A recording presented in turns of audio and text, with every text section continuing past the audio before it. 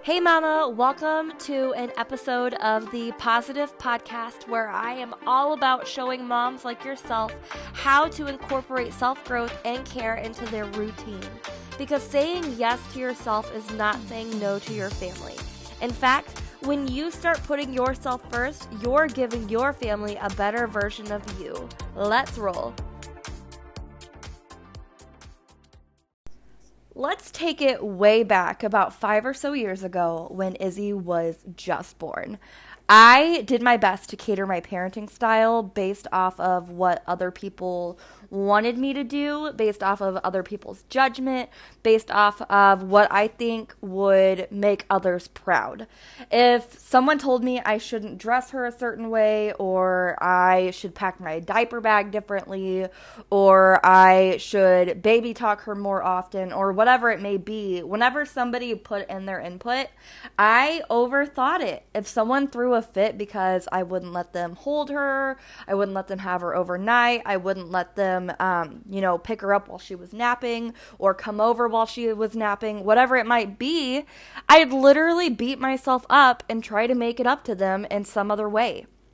I took action as a parent in hopes that it wouldn't hurt anyone's feelings or in fear of judgment. And I wanted everyone to like me, and I wanted everyone to be proud of me, and I wanted to feel validated as a mother. And any feeling less than that made me believe I was failing. I literally sought out praise. I sought out praise. I wanted to be told I was doing a good job. And if that didn't happen daily, I beat myself up. I doubted myself as a parent. And if any of this sounds familiar, I just want you to know that you are not alone, mama. First and foremost, I want to tell you that you cannot please everyone. You do not need to please everyone, and it is not your responsibility. I know that you already know this, but I just want to confirm it for you. Second of all, you cannot expect anybody to validate you if you don't even validate yourself. If you want to feel validated, that is not anybody's responsibility. That is something that you need to work on yourself. That is self-worth that you need to push for, and you need to start doing some self-improvement to understand that you are a good parent. And I also want you to know that if you're feeling guilty or if you're feeling any less than a great parent, then you're already doing an awesome job, because most parents that aren't doing a good job, most parents that don't feel any guilt, they're not parenting. They wouldn't even be listening to this podcast. So if you're here, just know that that shows that you are already working on yourself and that you are a great mom for it.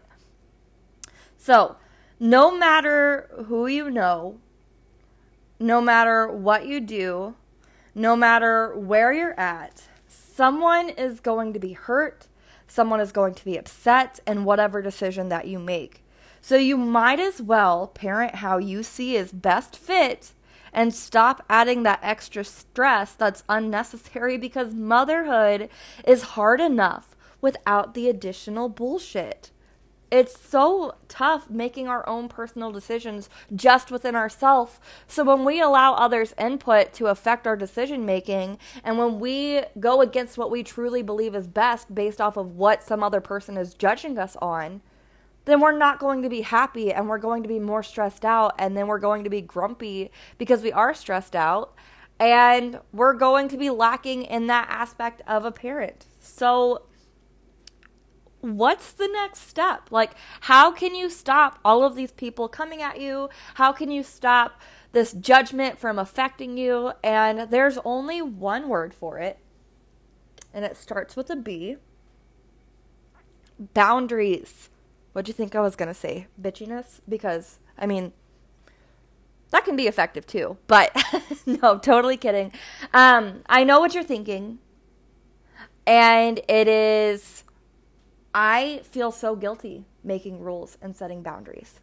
And I can totally relate to that, because there's been so many times where I've dismissed my own boundaries because I didn't want to hurt somebody's feelings. I didn't set boundaries because I didn't want to make somebody feel attacked. I didn't set boundaries because I wanted to make sure that everybody was happy, that I was pleasing everyone. So I just ignored my own discomfort and my own stress in order to appease other people. And you only feel this guilt, you only feel that hesitation to set boundaries because you're used to people pleasing. Because you're also used to dismissing the boundaries that you've set for yourself. And you don't like disappointing people, and you're worried whoever you're setting the boundaries to will reject you. And I have two things to say to that. One, boundaries are going to show you who really cares for you and your child or children. Two, if they leave, that's toxic energy literally taking itself out of your life. So just let it go, don't overthink it, and go ahead and set those boundaries. Now, I know it's kind of confusing. What does that look like? How do I set boundaries? And obviously the first thing is to just be firm and clear. And I'll give you an example after I give you all these steps. So be firm and clear and make sure that you're not beating around the bush. Because when you're setting boundaries, it's important not to do that, because it'll give them room for argument and to continue to overstep. And make sure that it is clear that it's not a threat or an ultimatum. And even though you are being firm and clear, you can still be kind. Because healthy boundaries are being set simply to protect yourself and everyone else's boundaries. So when you're setting your own, it's also important to make it clear that you are also respecting their boundaries, and let them know that it's not a punishment. You can literally explain, this is not a punishment, but I'm setting this boundary because blank. And it is okay to do what's best for you. I know that it's hard because we've grown up in a society where, especially as women, especially as mothers, it's important to nurture others before we can nurture ourselves. But it is okay to do what is best for you. And it is okay to do that first before you do it for anybody else. It is not selfish. It is not dirty. It is not wrong. It is essential in order for you to be your best self. So you have to give yourself the best so you can offer others the best version of you. Respect your own boundaries. So once you set these boundaries in place, it is dire that you do not go back on that. It is dire that you do not alter it or make an exception or break it because of whatever reason. Because when you do this, not only are you going to be showing your family and friends not to take you seriously and not to respect you, but you won't be respecting yourself, and you won't even take yourself seriously. And I am a strong believer that what we tell our brains, what we teach our brains through our actions, is how we treat ourselves. So if we tell ourselves we're going to set a boundary, and then moving forward, we break that boundary, then that just teaches us ourselves that, we're not serious about the boundaries that we set. So why even set them, which leads to more stress, more miscommunication, more resentment, more negative emotions. So when you set a boundary, make sure that you stick with it. So here is what it might sound like. I'm just going to give you an example. I do not have a father in my life, so this is definitely not going towards anybody. It's just a neutral example for me. That way nobody listening to my podcast might feel some type of way. Dad, I love how much of a good time that we can have together.